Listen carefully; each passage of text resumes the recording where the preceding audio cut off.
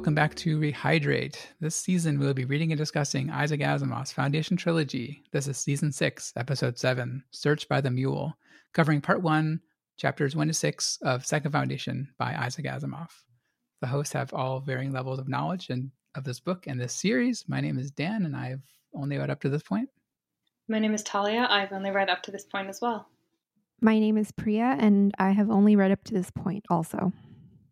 Well, before we get started, I just wanted to give a shout out to a podcast that I found in the break since we recorded last episode called Selden Crisis Podcast. It's run by a really nice guy I saw on Twitter. And actually, I saw it because I was looking for more information about the mule after I read this part, because I was like, oh, it's safe now to look for more information about the mule, right? So I saw his post on Reddit talking about it and checked it out, and it's really cool. It's a little bit different style than ours. Actually, it's weird because he's exactly at the same point we are. He just recorded the last part of Foundation Empire, and I think the next one's coming out. But it's a different style. His is more of like a dramatic, like a retelling of the story with really good production of sound effects and voices and all that stuff, and a little bit of color on top of his experiences reading it. Where ours is more of like a reaction sort of episode to the story, since we're all first-time listeners. But definitely recommend you checking it out. I'll link it in the show notes, and he also sent along a promo that I'll attach to the end of this episode. So yeah, recommend everyone check that out.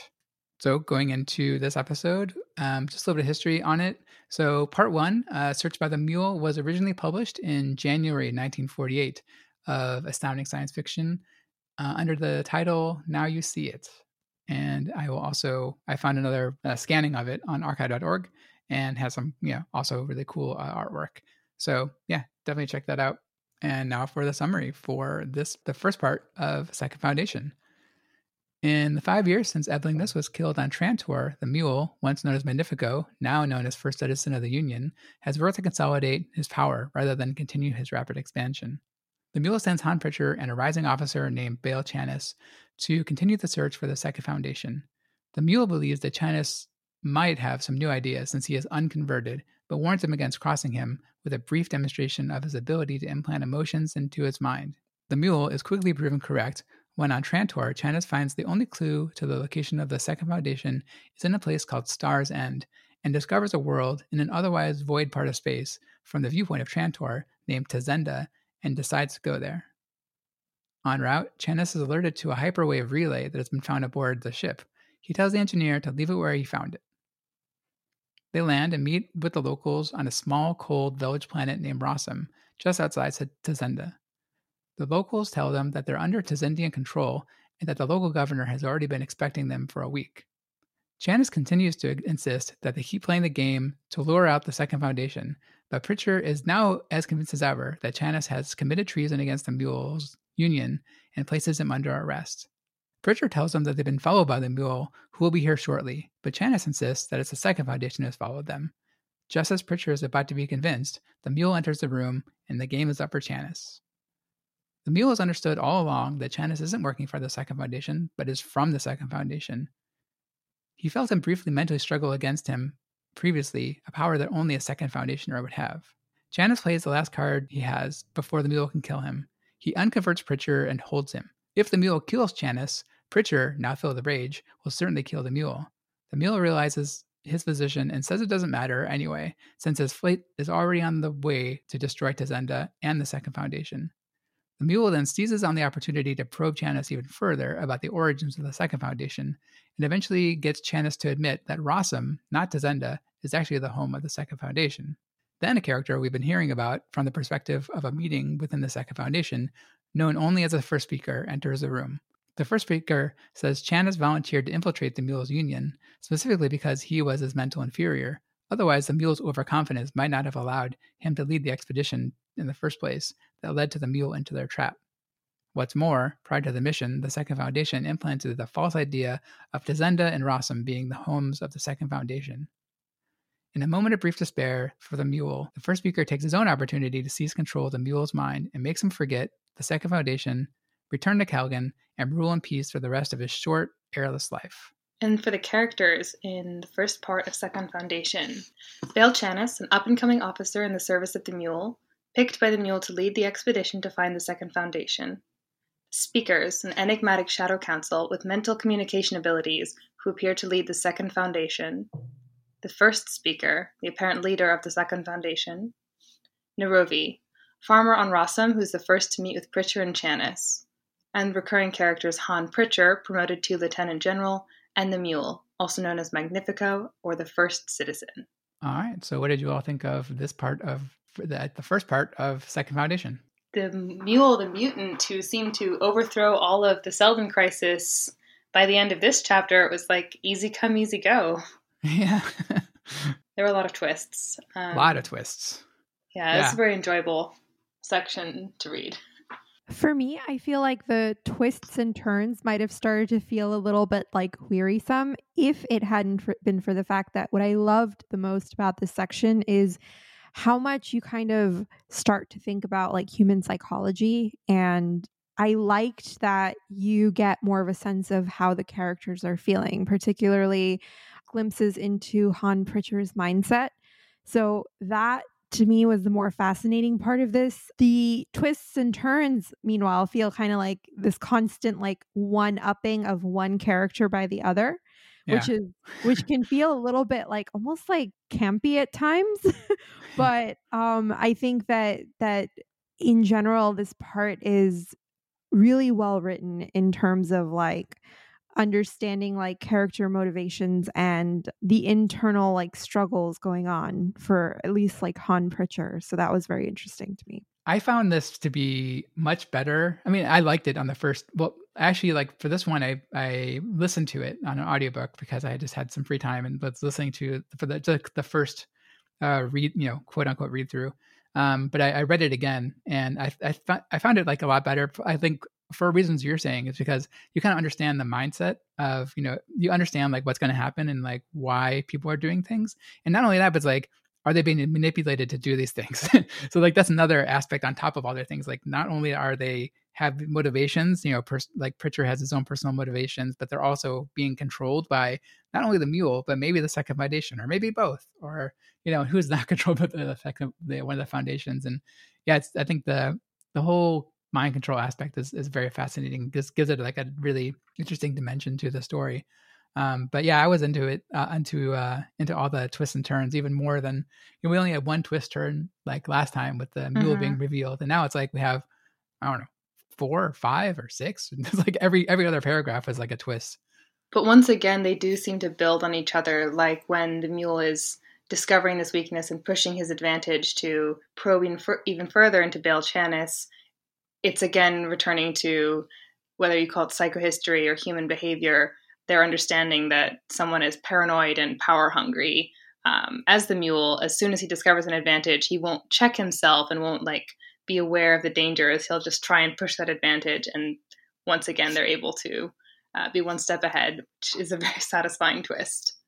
Yeah, I mean, his overconfidence definitely. And he has such overconfidence, but he also has that vulnerability there, right? Like he has like the first speaker, they called him out, like his inferiority complex, right? That's really weighs the best of him, right? Like and you can really see that coming out in this section, I think, even more than last one, even though he says it explicitly last time. Like this time is like he seems to be like more of like a madman, right? Like he seems more villainous in this one than the last one. Maybe because other people are, issuing that judgment instead of him just confessing. They're like, right. No, you have a deep inferiority complex and you're wildly overconfident to be. Yeah.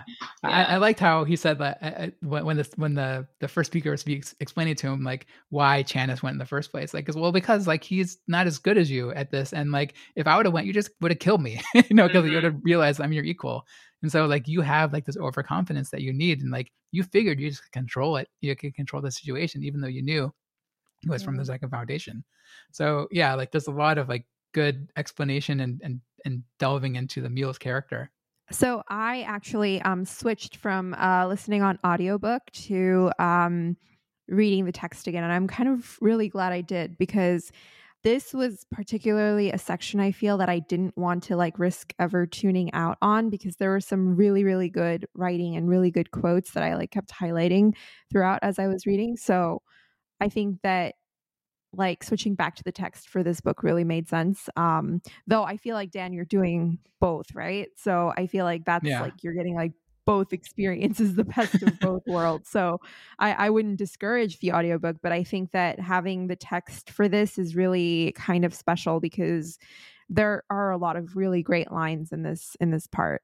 Yeah, I would never not read it. I think, I mean, I know, just because of the show, like I know that I'm going to like listen, like go through the text at least twice. And so like, I knew at least I'd listen to it and just kind of get like the gist of the story, just kind of understand what's happening. And then, go back and read it more thoroughly. Even listening to it, you can still like hear those interesting quotes. And like, especially, in the last chapter, like there's tons of cool stuff is happening. So one thing I also picked up on listening to it was in the beginning, the prose is a little bit strange. I think it's coming from like a third party perspective, and I wonder if that's an intentional choice. Like, there's a prologue which is more of like a recap, and maybe that's meant to be not like in world, but like the book, the interludes especially, like they talk about like the second foundation as like, and as like almost like a news reporter, right? Like, oh, you can't really understand what they're talking about, but this is like a representation of like what they would be if they're actually talking, but they actually don't use speech because it's inefficient. So I just wonder, like, if you all have any opinion of did you see that too? Do you think that's coming from a different perspective from somebody else? Is that important, or am I making too much of it? I definitely found it to be a really good like plot device in a sense, because I think that it clues us into a lot of things that they would have to otherwise probably spend a lot more time doing exposition to kind of lay out for us. Yeah. So that's, I didn't really find myself wondering like who is the narrator. But I just thought it was like the interludes are like very helpful. Versus just giving us like historical background. They're telling us sort of what's happening in real time as far as the plot is concerned. So I thought it was like helpful storytelling device. I was really excited when I first listened to it and I heard like, oh, the second foundation, like then like they're talking with their minds, and it's like, whoa, that's really awesome. Like I was really into that part. I mean, hopefully we hear more from that. I mean, presumably we'll hear more from the second foundation perspective in the rest of this book. I mean, the book's called Second Foundation, but yeah, that it's very fascinating. How about you, Talia? Do you have any thoughts around that? Well, yes, hopefully more superpowers than just one mutant in 20,000 years. I hope we see more of that mental aspect. I was keeping my mouth shut about this because I was, like you, Dan, listening to this a little bit on audio, but I was reading this on an e-reader in the beginning, in the first couple chapters. And I remember my father had walked into the room because I had gone home for the weekend. And I was like reading these dramatically because I was like, oh, this is such a good part of the book. Don't you want to read Second Foundation? He was like, well, no. And so obviously it doesn't convince you unless you're already in the swell of reading, I think. Oh, so he had listened to, or he had read Foundation. You had his book for Foundation, right? So he didn't continue? Yeah, he'd read Foundation like a long, long time ago. Good memory. But he wasn't into it enough to continue? I guess not. Until he listens to this episode. Yeah. Regrets his old ways. Yeah, it's really great. I mean, like, to me, like, the story is just getting better and better, right? Yeah, but like I might not have continued past book one if it weren't for this podcast, and then I wouldn't have gotten to this part, which I actually really like. So yeah, thankfully, because of the podcast, I'm reading further, and I actually like this part a lot. It has changed styles quite a bit, like now it's like a lot more, like there's a lot more exploration of character. The motivations are more clear.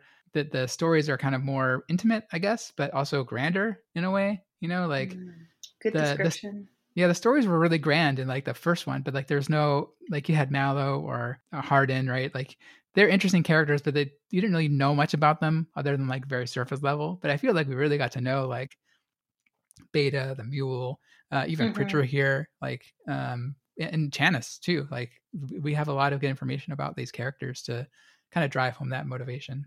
Yeah, it's a really good description of it being like more intimate, but like on more grand at the same time. I like that.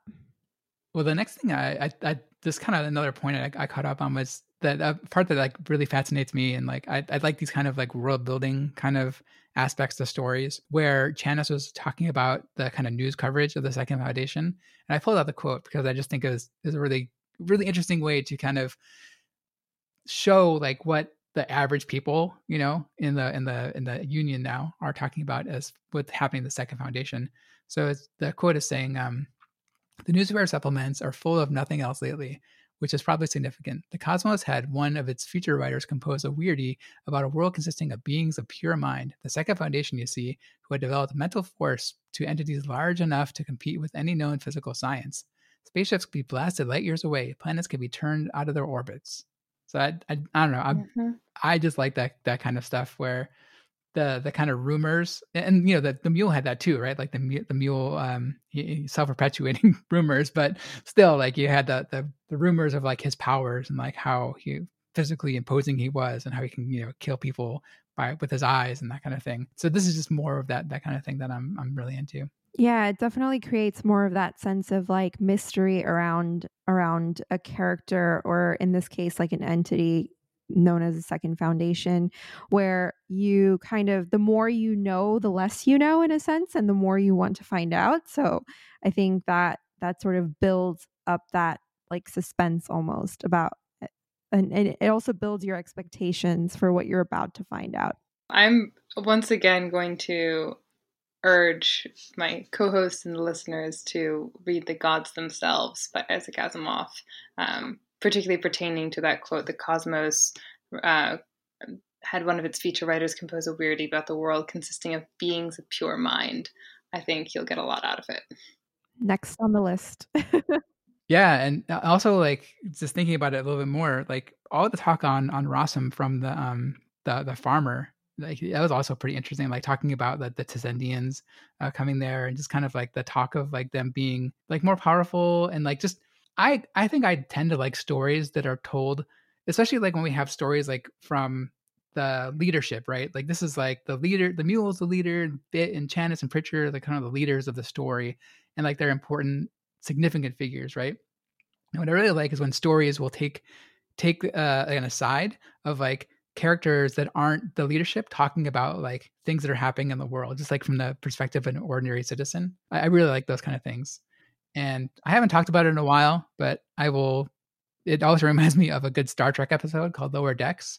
Not the new TV show, but the Next Generation episode called Lower Decks, where it just totally focuses on like the lower people in the and the Enterprise, and they kind of like talk about Riker as like this really overbearing boss sometimes, and like Picard is like this kind of almost mythical figure. So I don't know that this part also struck me as sort of like that, where the lower people are kind of talking about the more world building kind of stuff. The next thing I want to talk about is the more talking about the Second Foundation and how they communicate. And the narrator in this case talks a lot about like how they don't speak with words because it's inefficient. So the quote here is saying, a fragment of a sentence amounted to a long-winded redundancy, a gesture, a grunt, a curve of a facial line, even a significantly timed pause yielded informational juice. And I know we go back to this all the time, and maybe too much, I don't know. But it reminded me of the part in Death's End. That quote. And Dark Forest. Where, Dark Forest, exactly. Yeah, Dark Forest during the Battle of Darkness, where they speak wordlessly, right? And that seems to be like a and I'm not going to talk too much about it because I don't want to give spoilers for people who have not listened to it or read that book.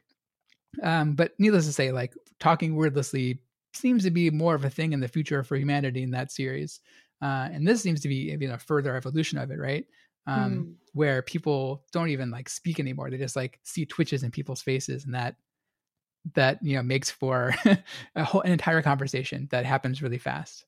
Also, Zhang Beihai and his father seem to have full conversations with like the same phrases being repeated once or twice and then just staring at each other. So yeah, I agree. This did remind me of that series as well. And of course, the Trisolarans themselves, right?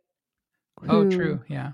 Who communicate not through speech, but speech and thought are sort of the same thing, which is also why it's impossible for them to lie. So that puts you in a very interesting territory where you have people communicating only through their minds versus speech. I wanted to ask about the whole concept of emotional control and how you guys read it. Do you think that lying is possible in emotional control in that paradigm? Like, if you can sense someone's emotions, is lying all about emotion, or would someone still be able to deceive? Well, I immediately think of like lie detector tests and how they can sense like a change in your like physiology. And I'm sure that like if a person were capable of tapping into your emotions, there would be a change in emotion if a person were lying a certain type of change. So I would imagine that it would make lying more difficult. But Pritchard lies in this chapter, right? He's lying to the Rossamites, to other people. He just can't fool the mule specifically. That's what I'm asking about. Like, could someone who controls your emotions or can see your emotions be lied to?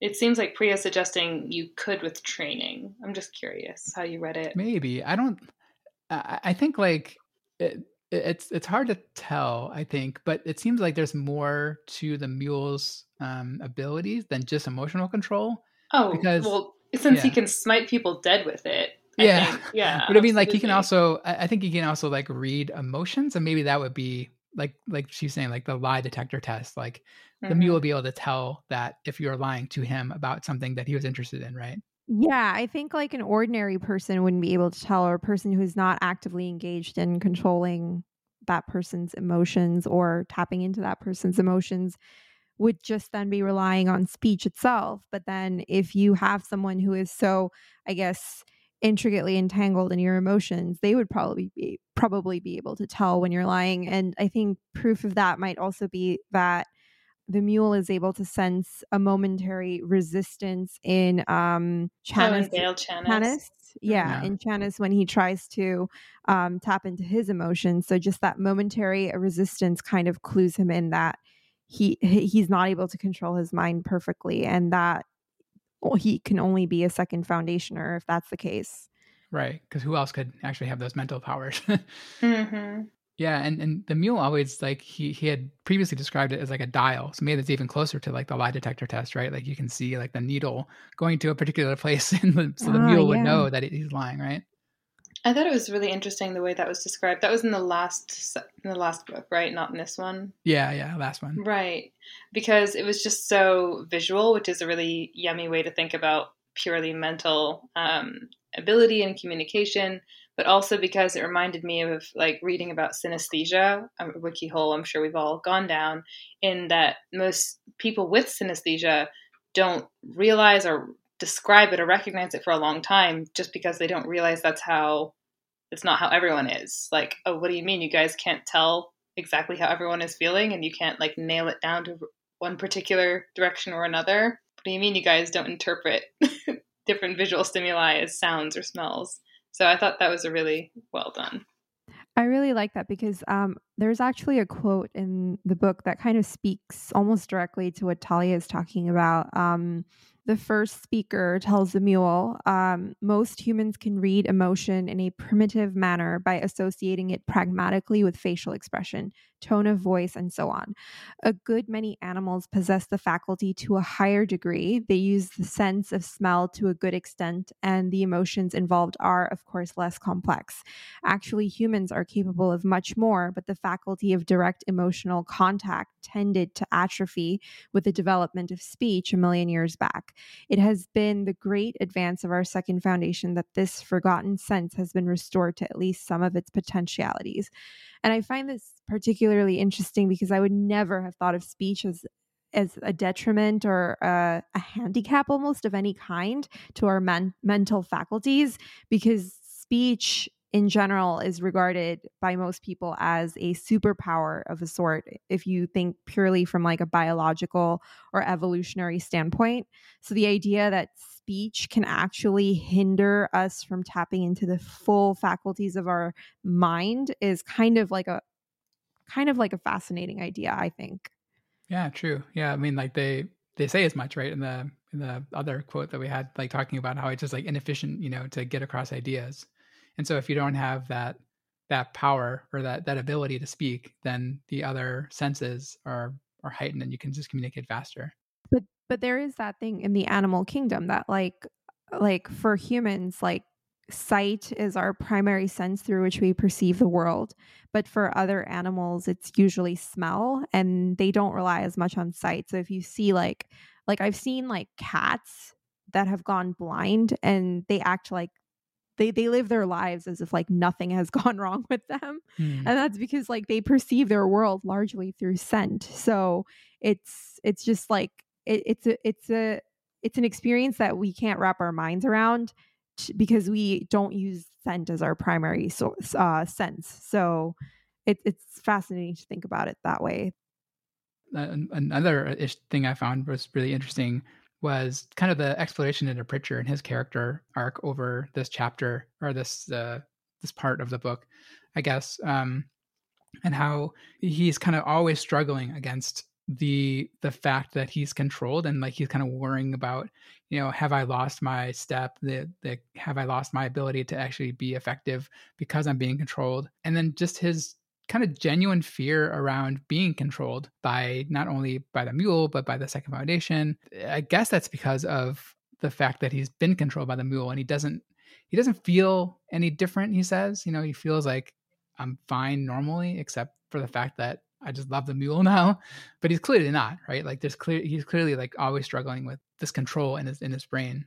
I thought it was a very useful device to have Han Pritchard, usher us into this new section, because we get to see him, a continuation of that story. And I know we spoke in our first episode about how we can't really get attached to any character and we're jumping so sporadically. So the continuity is nice, if a bit lonely, to see that he can't really know what to trust. And we're not even sure whether we can trust him when he's telling the mule, when he's basically actually pleading with the mule to let him have this solo expedition, because he's been going on expeditions to find the Second Foundation for 5 years, and his boss is saddling him with someone who is so much better than he is because he's unconverted. And he's so jealous about that, and even says, well, I'm so loyal to you now, why don't you unconvert me? And we're not sure, is this a prisoner who's seeing his final chance and knows that he'll be restored to his old self when he's unconverted and knows he'll be able to kill his boss?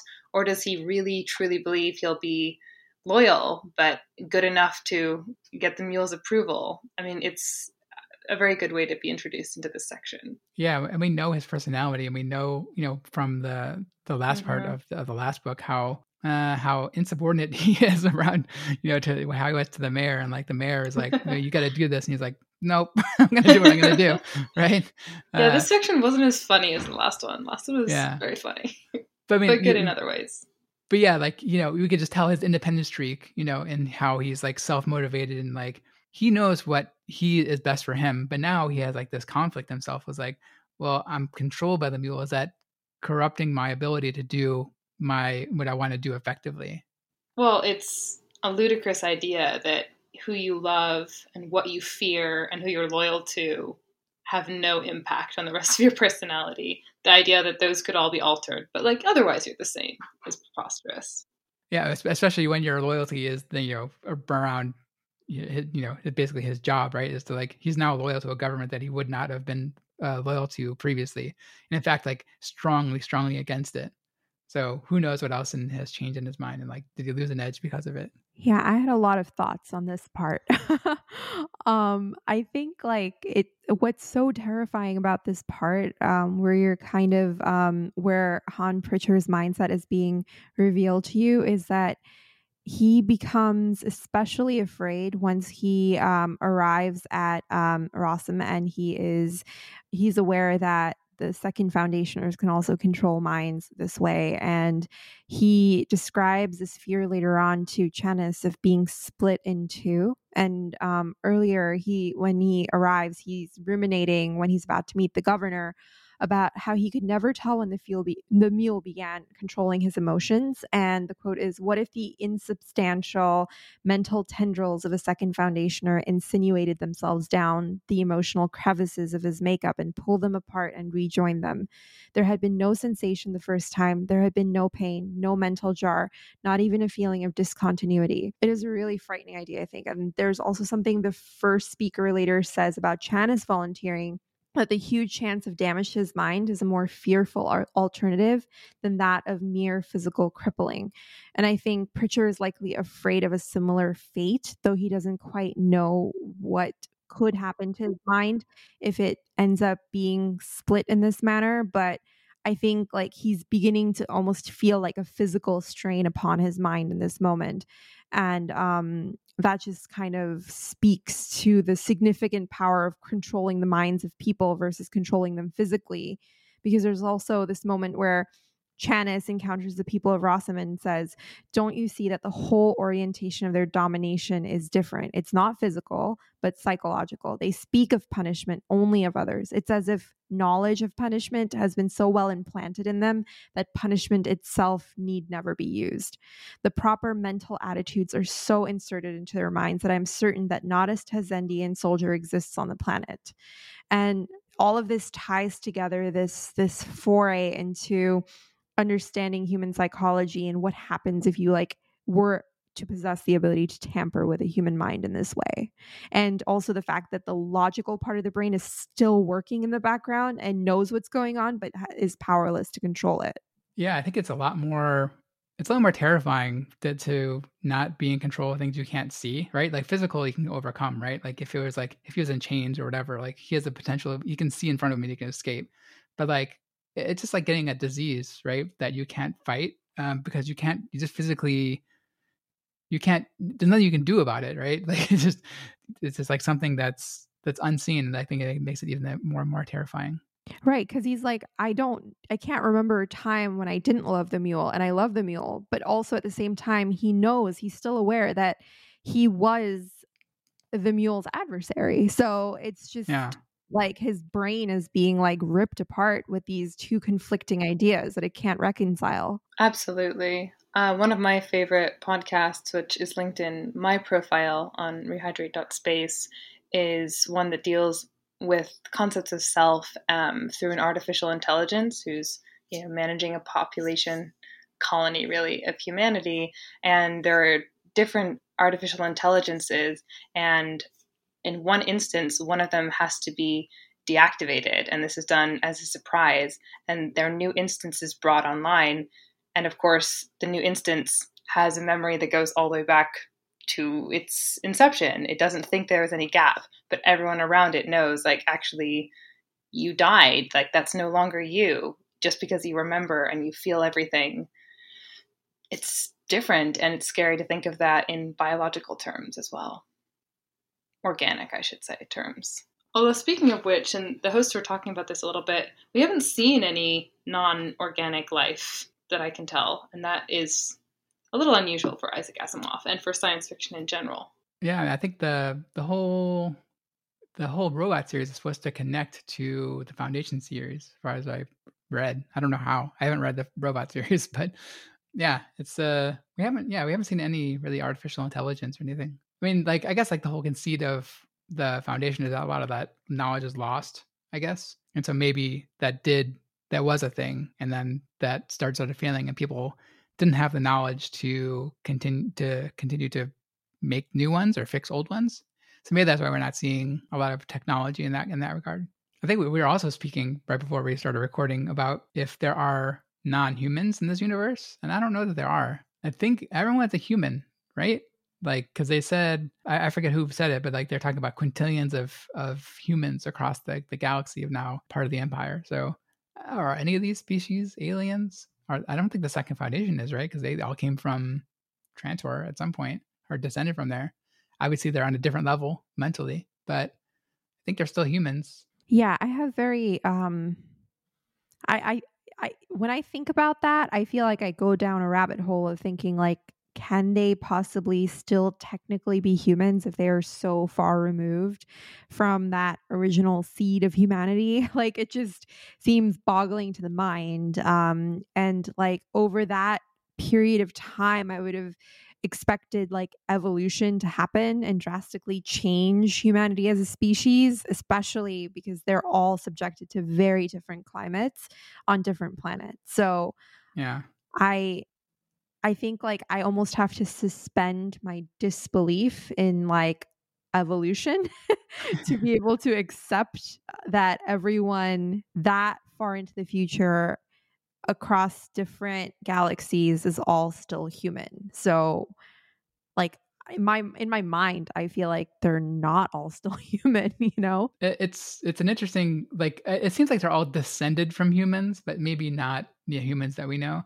Actually, it reminds me in this section, this is the first time I think we heard about a language that's not the standard language. Like the Oh Rossamites, like yeah. when they're in their council meeting and they're asking Pritchard and Janice questions about like, is every world this cold? Do you guys shave? But anyway, like they said, like they talked in a different dialect, right? So I think that's the first time they mentioned it that I remember hearing about a different language that wasn't just the standard. I forgot what they called it, but the standard speech. I didn't write it down, but there was also this really fascinating quote about how they seem to always be like on the verge of understanding, but never quite getting to that place of comprehension, which was really fascinating because it seems almost like they've kind of lost that human ability of like higher level thinking almost and become a little more primitive is what it seemed to be implying. So that was a little interesting to me. Maybe they're being suppressed on purpose, right? Like it's possible.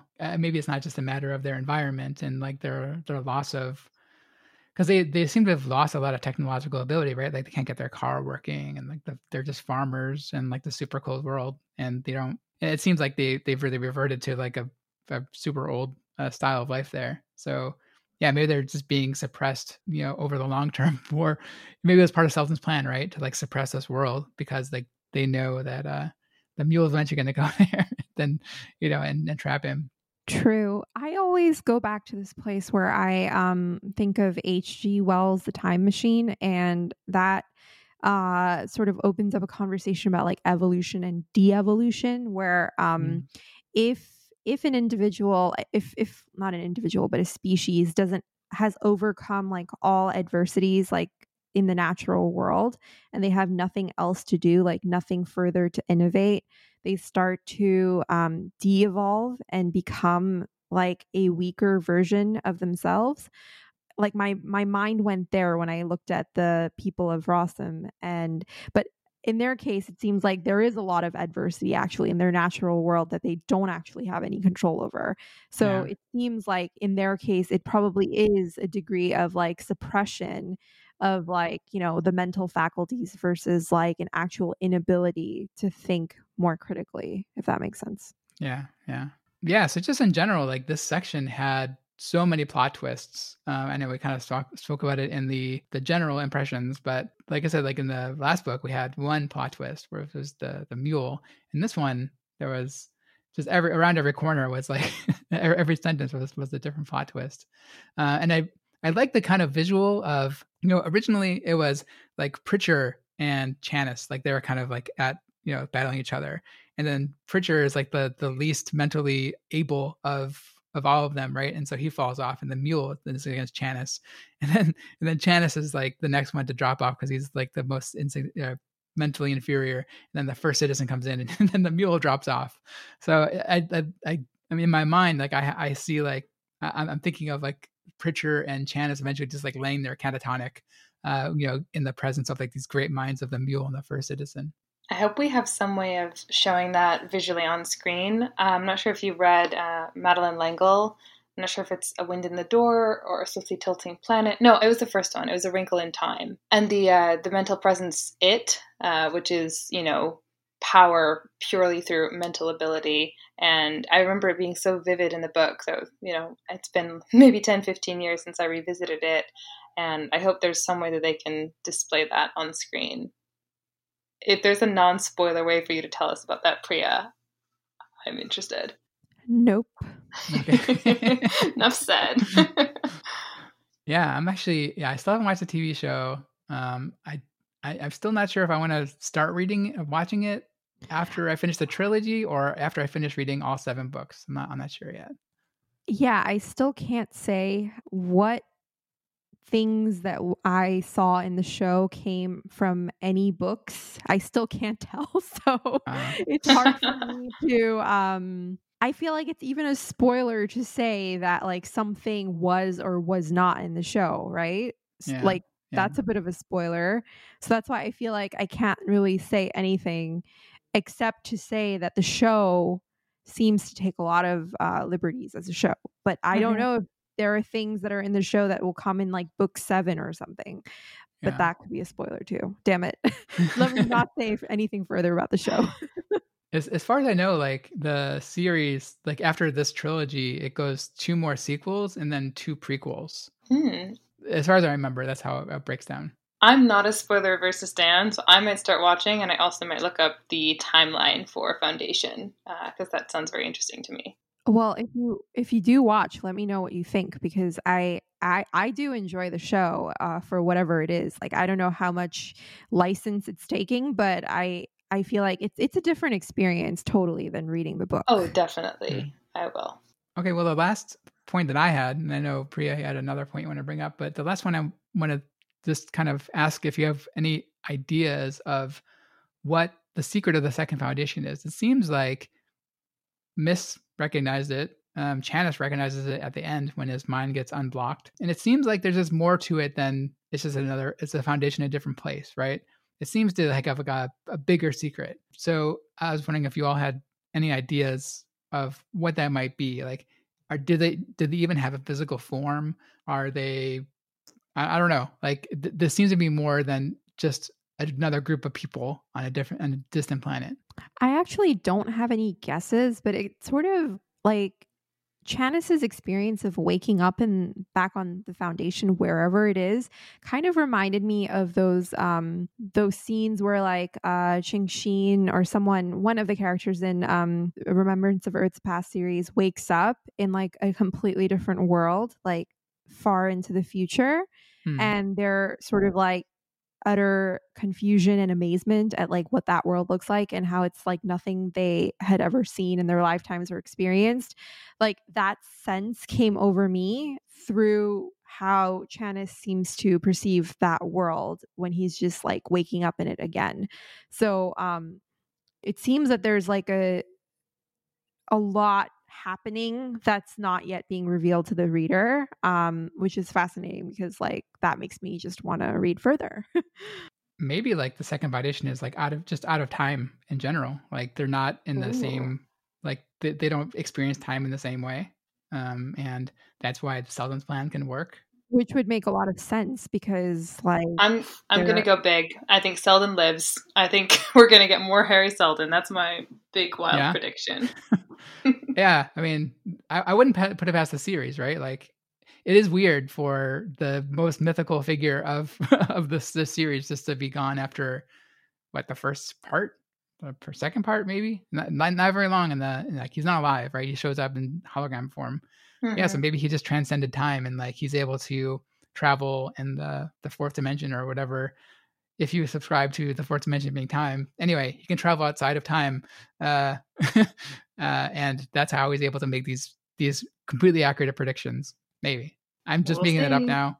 No, I think that would make psychohistory very toothless. If it's just like it is more interesting that it's like all derived out of formulas, right? Like he was able to like put a bunch of math equations together and like predict the future and, exactly 3,000 years for the future. But there's definitely something else going on with the second foundation. I would be very surprised if it's just another group of guys on some remote planet that we haven't seen before. If you've listened this long, I think you deserve to hear about the astounding actual events of history that were happening around the time of Isaac Asimov in the 1950s. Great transition.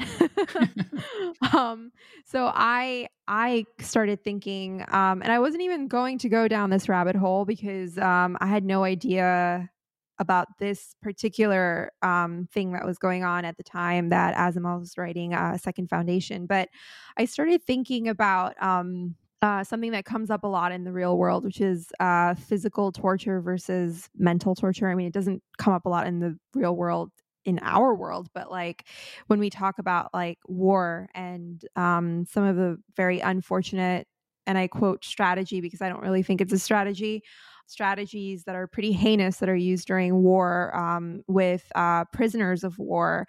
And there's a lot of discussion of whether physical torture is actually effective or not. The general consensus is that it's not, but that it's psychological torture that ends up leaving deeper scars on people, such as like solitary confinement or sensory deprivation, which are things that are far more traumatizing. And these are unfortunately used a lot to kind of break a person down mentally. And when we're reading this book, it's kind of easy to think like, oh, he's doing this cool party trick of mind control. But when you get a glimpse into Pritchard's mindset, you start to think, well, this is actually psychological torture, what's happening to him. And you see in the case of Ebeling Misson how his mind starts to like fall apart. He starts to physically deteriorate. And we see that mind control can be a really gruesome form of torture when we see those things happening.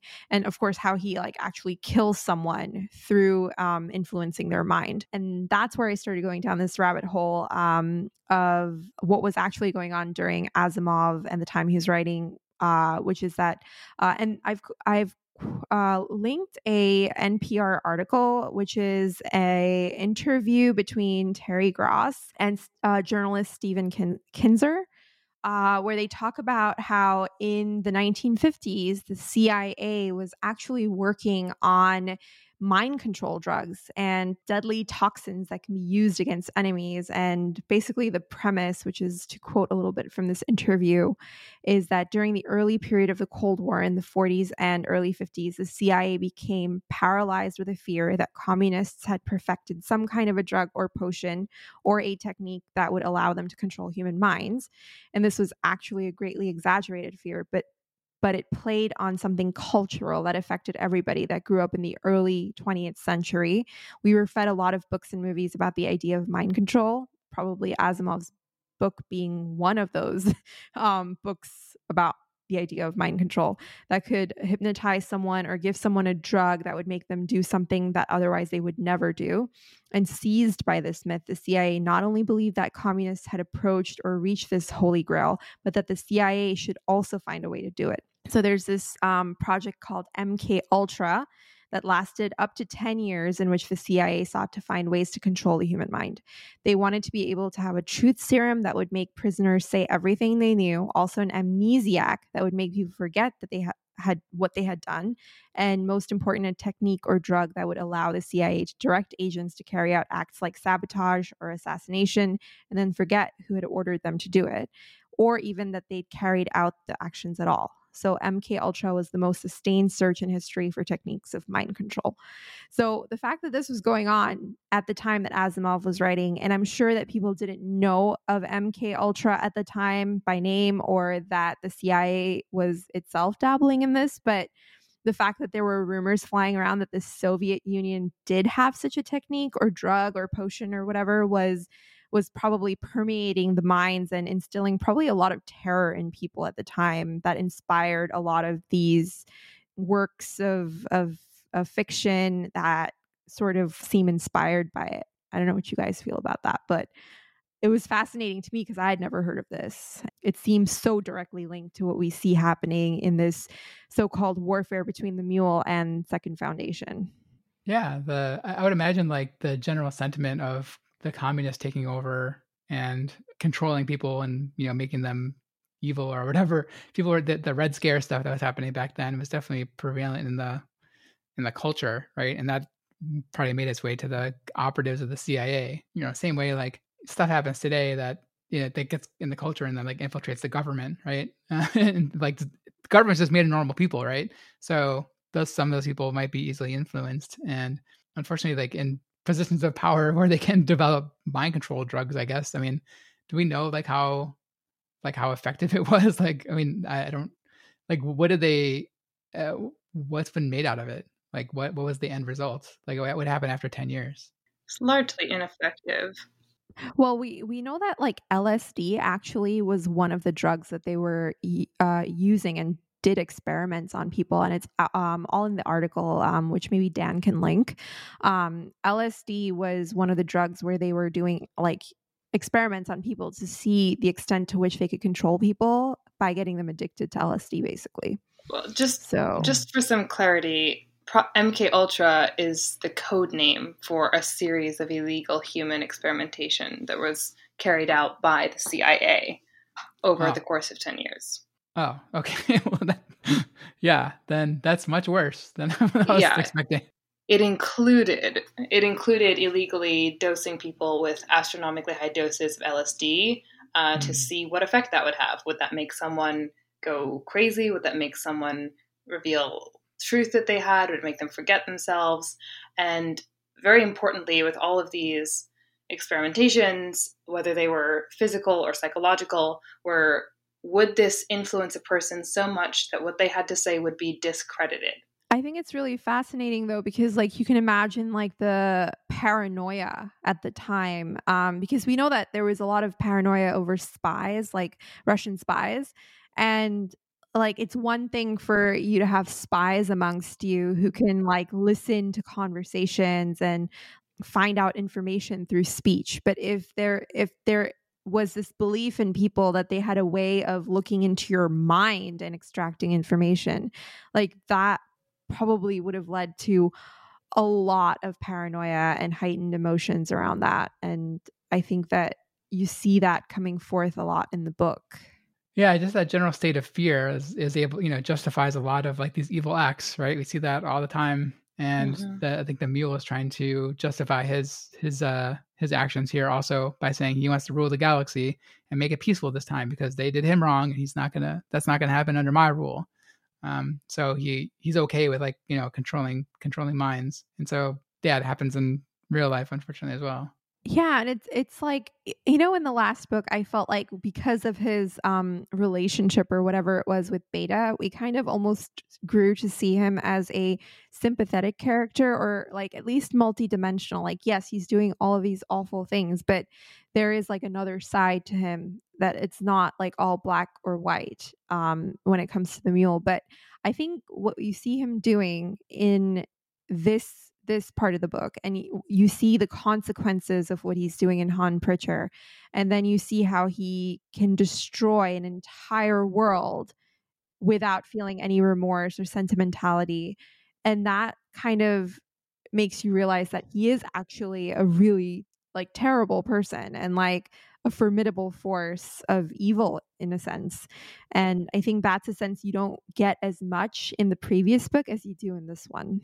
No, I definitely agree. Yeah, he's pretty almost sympathetic in the last book. I think I agree there. Like we're not, because like the foundation at that point has been kind of shown to be almost tyrannical, right? Like the mayors are ruling by just heredity now, and and they're kind of becoming the new empire. And so the mule, like he's also not great, but like because he's just taking over worlds with mind control, I guess.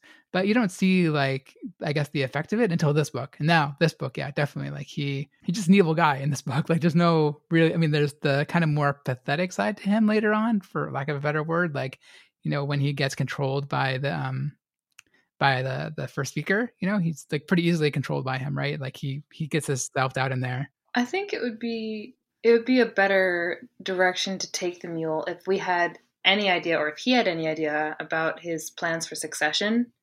He seems to sort of hint at it to Bail Channis, like maybe if you don't cross me. But then that thread is sort of dropped, and because we know that he can't reproduce on his own, I would like to see him contemplating how he can have an empire that's longer than his own life, and it would make his fall more dramatic, and it would also just give us more. He also knew at that point that Channis was the second Foundationer, though, so I'm pretty sure he's just luring with him, like trying to like, I don't know, like he's just trying to manipulate him, right?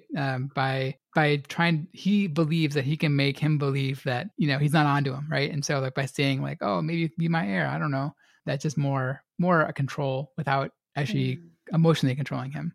I also think so far for me, going back to what you were saying earlier, what we were saying earlier about the mule not not being a sympathetic character any longer. I think that also doesn't let Second Foundation off the hook either, because they're essentially doing the same thing. Yeah. And when the first speaker talks about Chanis, he's saying that basically they were okay with just sending this person off basically as a pawn, knowing that there was this risk of him breaking down mentally.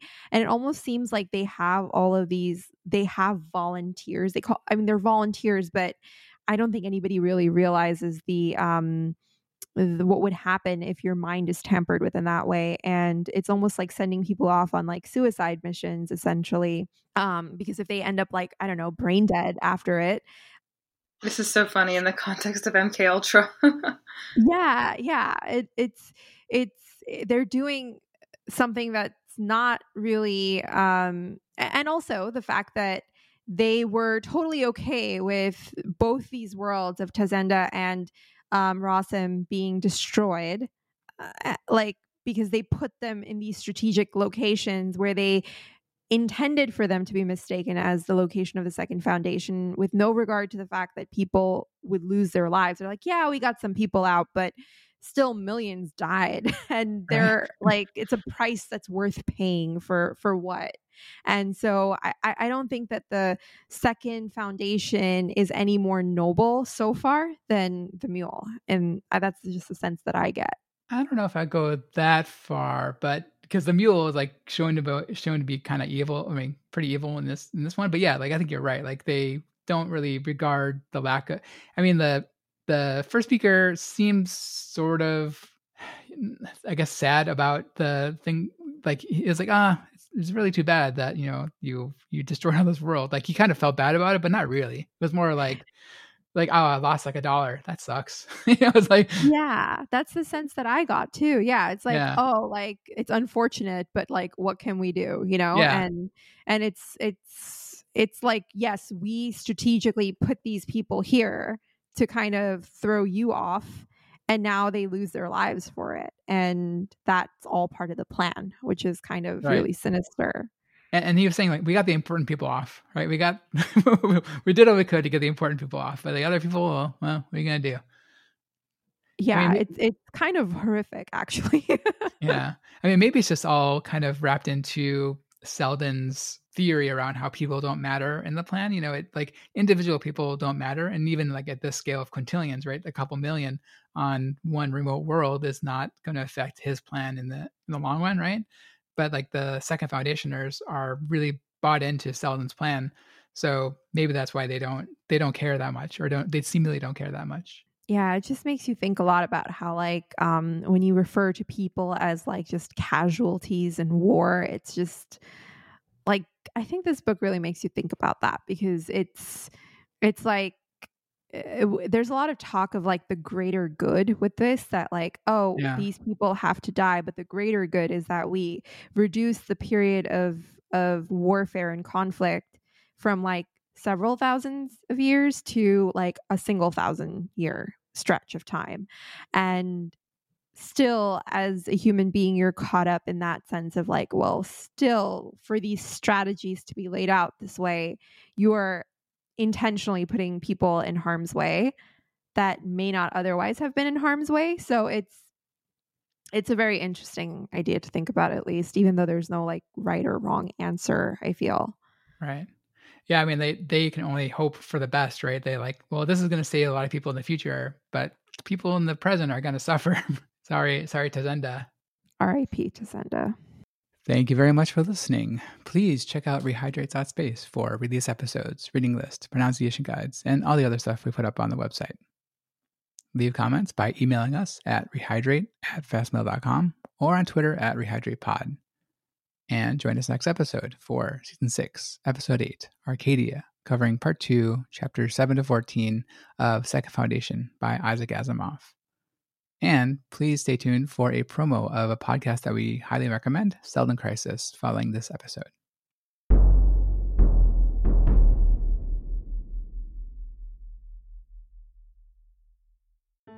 Almost 80 years ago, a young man in his early 20s created a legendary work of science fiction that still rocks our world today.